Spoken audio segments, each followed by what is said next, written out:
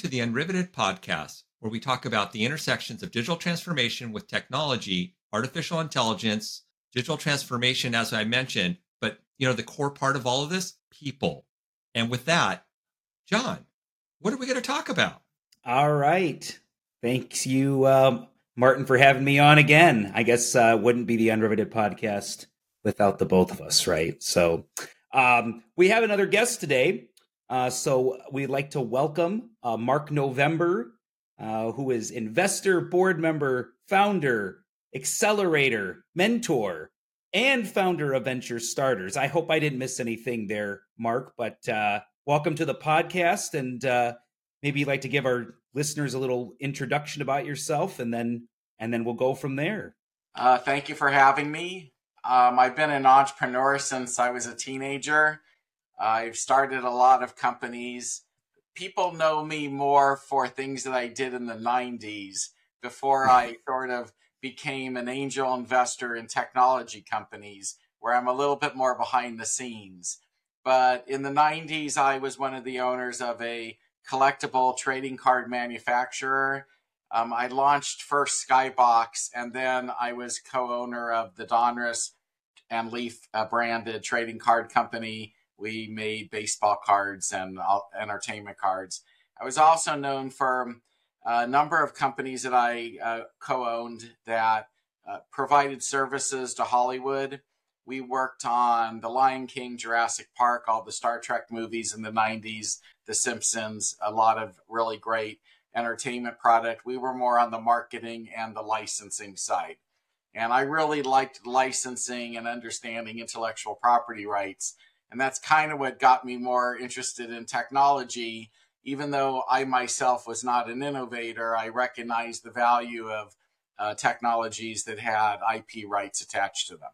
And more recently, I'm, the creator of Venture Starters. We're the largest online community of startups and investors that meet every single week. We have over 10,000 people that are part of this community. I started it last August, and it's a way to basically hook up the founders that have amazing ideas with the investors and the teams that they need in order to get unstuck. This is excellent, amazing, Mark. The reach that you've had in your career is amazing. I can say I was in the background of one or more of those movies as a stand-in, and I can appreciate your segue through Hollywood. That's much well-traveled territory coming from that area and then coming into the tech world.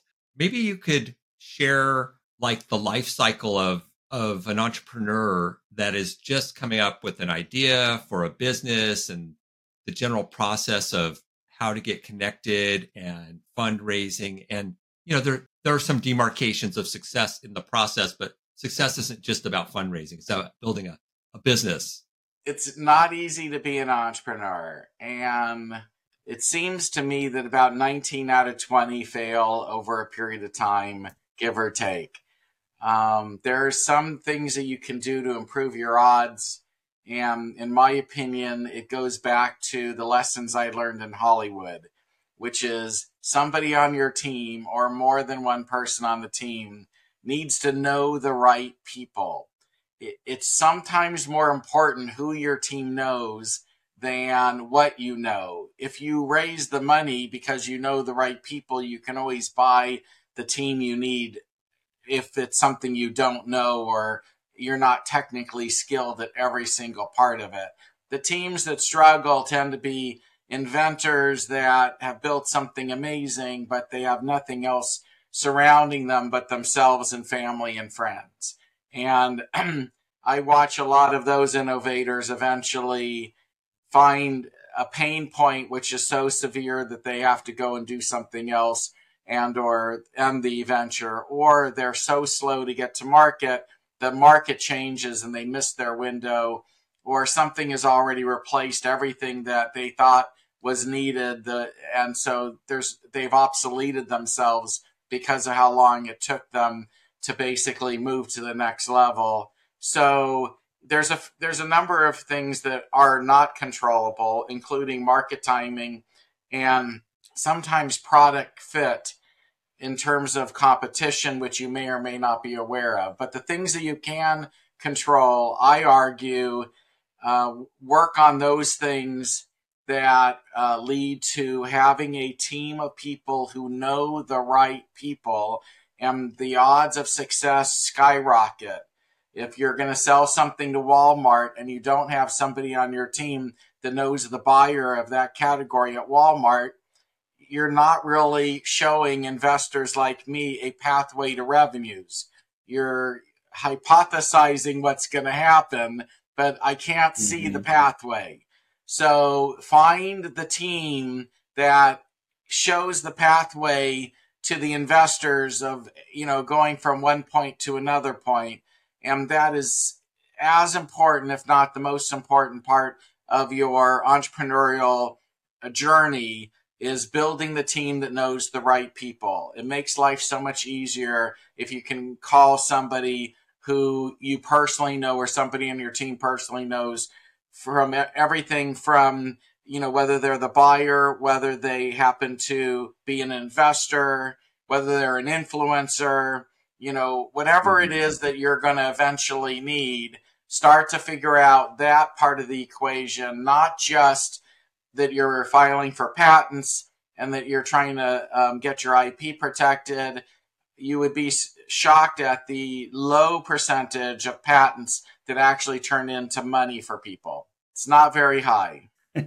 I have a bunch more advice, but I'll stop at that point because it's I could go on for an hour longer about my opinion on startup founding.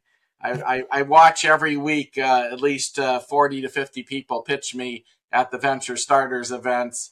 And after, some time of watching hundreds and hundreds and hundreds of people pitch me, I've formulated a bunch of opinions. So. Opinions, I will say that. Take what I say with a grain of salt. My wife reminds me regularly I'm not always right. So well, I gotta follow up to that, Mark. So, so thinking about what you said, a lot of it and really boils down to your network, the people what you're trying to build or develop product or service wise, and do you have inroads to those individuals or institutions or organizations that ultimately might be, say, your first client that might turn into your third or fourth or fifth client and so on. So for someone that maybe doesn't have a broad network and needs to kind of grow that based on the advice that you just gave, what are some of the advice or tools or tips that you would say someone could use to meet those people nowadays, rather than, obviously we have a lot more outlets right now. We have, in person, the internet. You didn't have in person, during the pandemic, I guess. But what are kind of some of the best methods that you've seen or maybe even used yourself to build connections with those people that might ultimately be part of your team or even part of your initial, your initial clientele? Thank you for that question, because that's the right question to be asking right now. So there's two. Mm-hmm. Well, let me just step back before I get to the answer. In April of last year, I was able to notice, at least in my world, a very significant change in the level of investor interest in investing in startups. It started to go down tremendously, and a lot can be attributed to Amazon and Google stock and other technology stocks tanking, literally dropping in half in value, or 30 to 40% in value. And that really shook a lot of angel investors who, for a number of years, had been thinking, I'm going to diversify my portfolio because it's getting big and it's all in these public stocks, but I'm going to also put some money into the startup world. Well, that all vanished as soon as the stock market started to show signs of crumbling and a lot of fear. So this is and I just saw a statistic sent to me this morning, which I won't cite because I don't remember the exact numbers, but this is the worst year for raising money than we've seen in a very, very long time. So the good news is there are still ways to raise money, and there are good ways to build those networks. And one of them happens to be this community that I've built called Venture Starters, because it's free. I make this free to everybody to attend and free to pitch a 2-minute elevator pitch to our audience, which usually is around 200 to 300 people live, and maybe 5,000 to 9,000 that watch a YouTube video replay of the events. And because it's a free networking event and everybody is there to network, there's usually 5 to 10 people who will reach out to each person who is not scared enough to do a 2-minute elevator pitch in front of 200 strangers on a Zoom meeting where you can see all these boxes of faces, all staring at you. But those that are brave enough to want to practice, I allow people to come and practice that are new founders, and also meet people who will help them in their categories or their industries, because we have such a large community. We have people in almost every industry who will reach out that will at least be a step forward to having the right people in your life.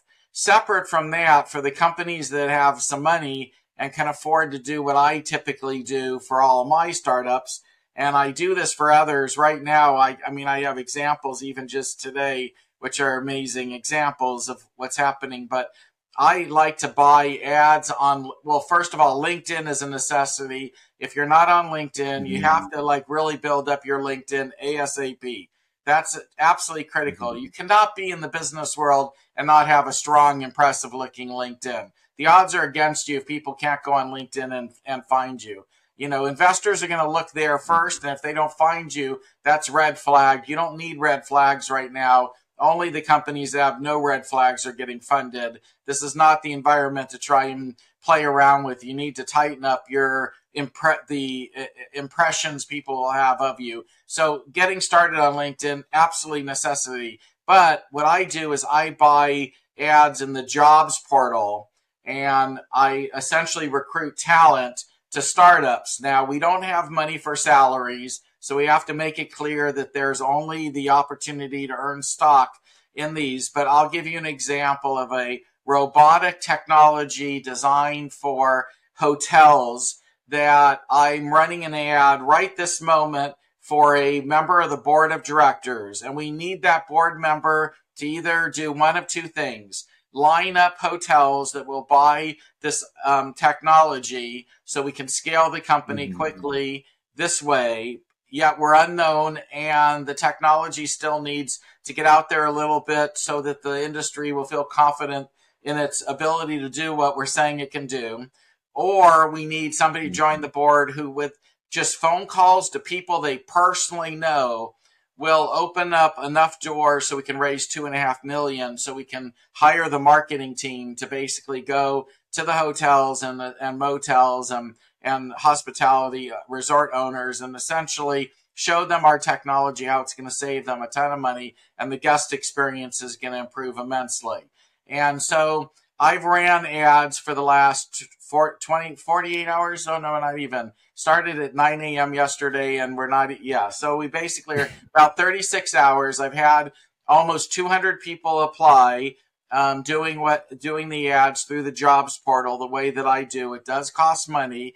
And then of the people who have applied so far, one of the current board members for Wyndham, one of the largest hotel operators in the world, has already applied to consider joining our board. And we received an application from the previous president of Kohler. Kohler sells bathroom products to hotels worldwide, and so he already knows. This is somebody again who knows that industry because he spent 7 years at the CEO role of Kohler, and then a whole bunch of other candidates as well.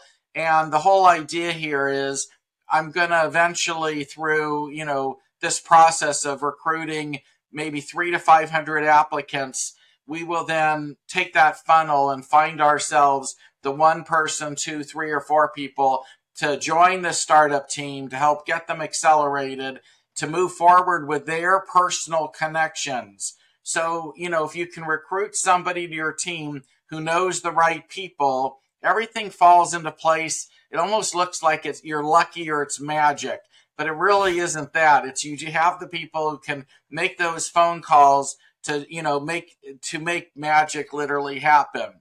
So, I like to say that if you're looking for investors, for example, you want to recruit a guy named, let's say, Bob, who's going to call a guy named Tom, and Bob's going to say to Tom, "It was great when we got together with the wives in Vegas. That was a blast. Looking forward to doing that again next year. By the way, I think I'm going to join the board of this company. I'm going to send it over to you. And if you're interested, I'll set you up with the current founder so you can meet him.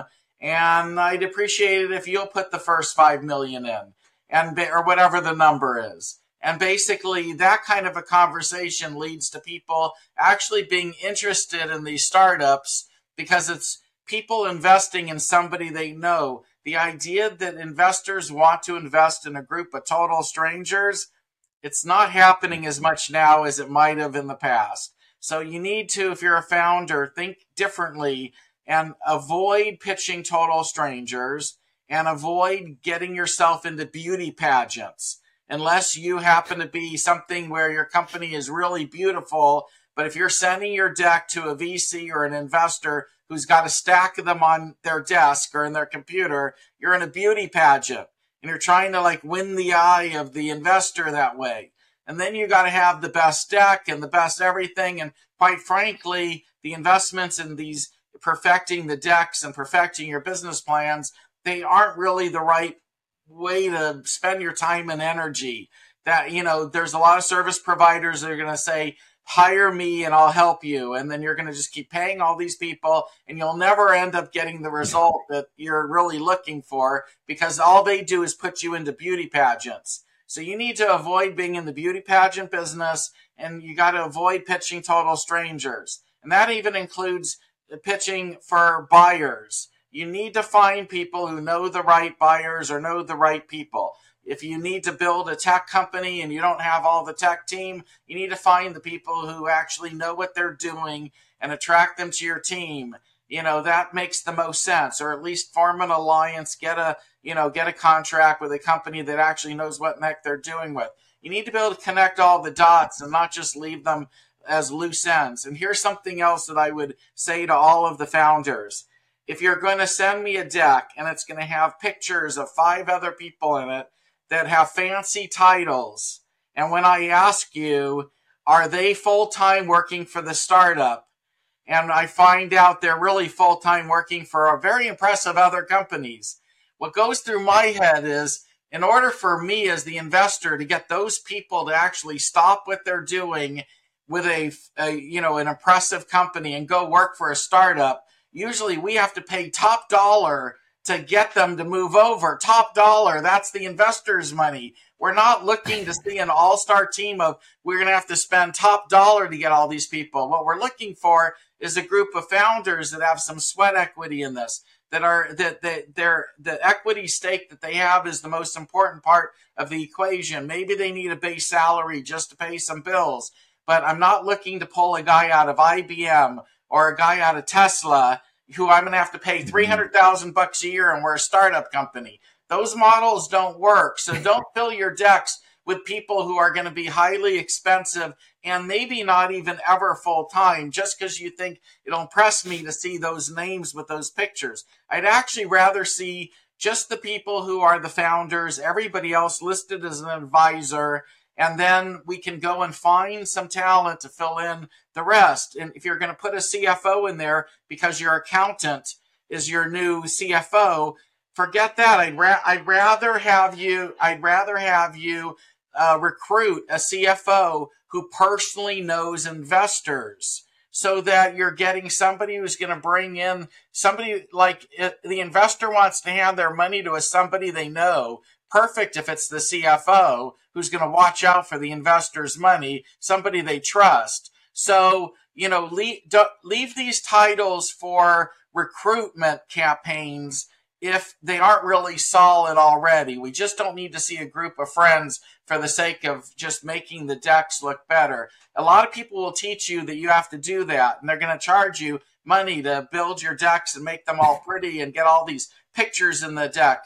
But at the end of the day, me as an investor, I just want to know who's the core real team. The rest of these people are just advisors, friends of yours, and address them properly. And here's another thing that's really important for you founders. If I ask you what business you're in, and it takes you more than 3 sentences to explain it to me, you don't know your business, and you shouldn't be pitching your business. You're about to tell me a long-ass story, and quite frankly, you're going to have to pay me for my time if you want me to be involved in looking at all this stuff.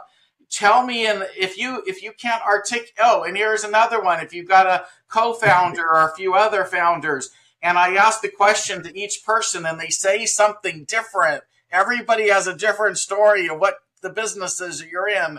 That's a red flag. You guys all got to get on the same team. Memorize those 2 or 3 sentences. At least describe who you are and what you are in the most succinct, smartest way, using really great words. Don't use a lot of abbreviated terms that I don't know. I don't know every industry.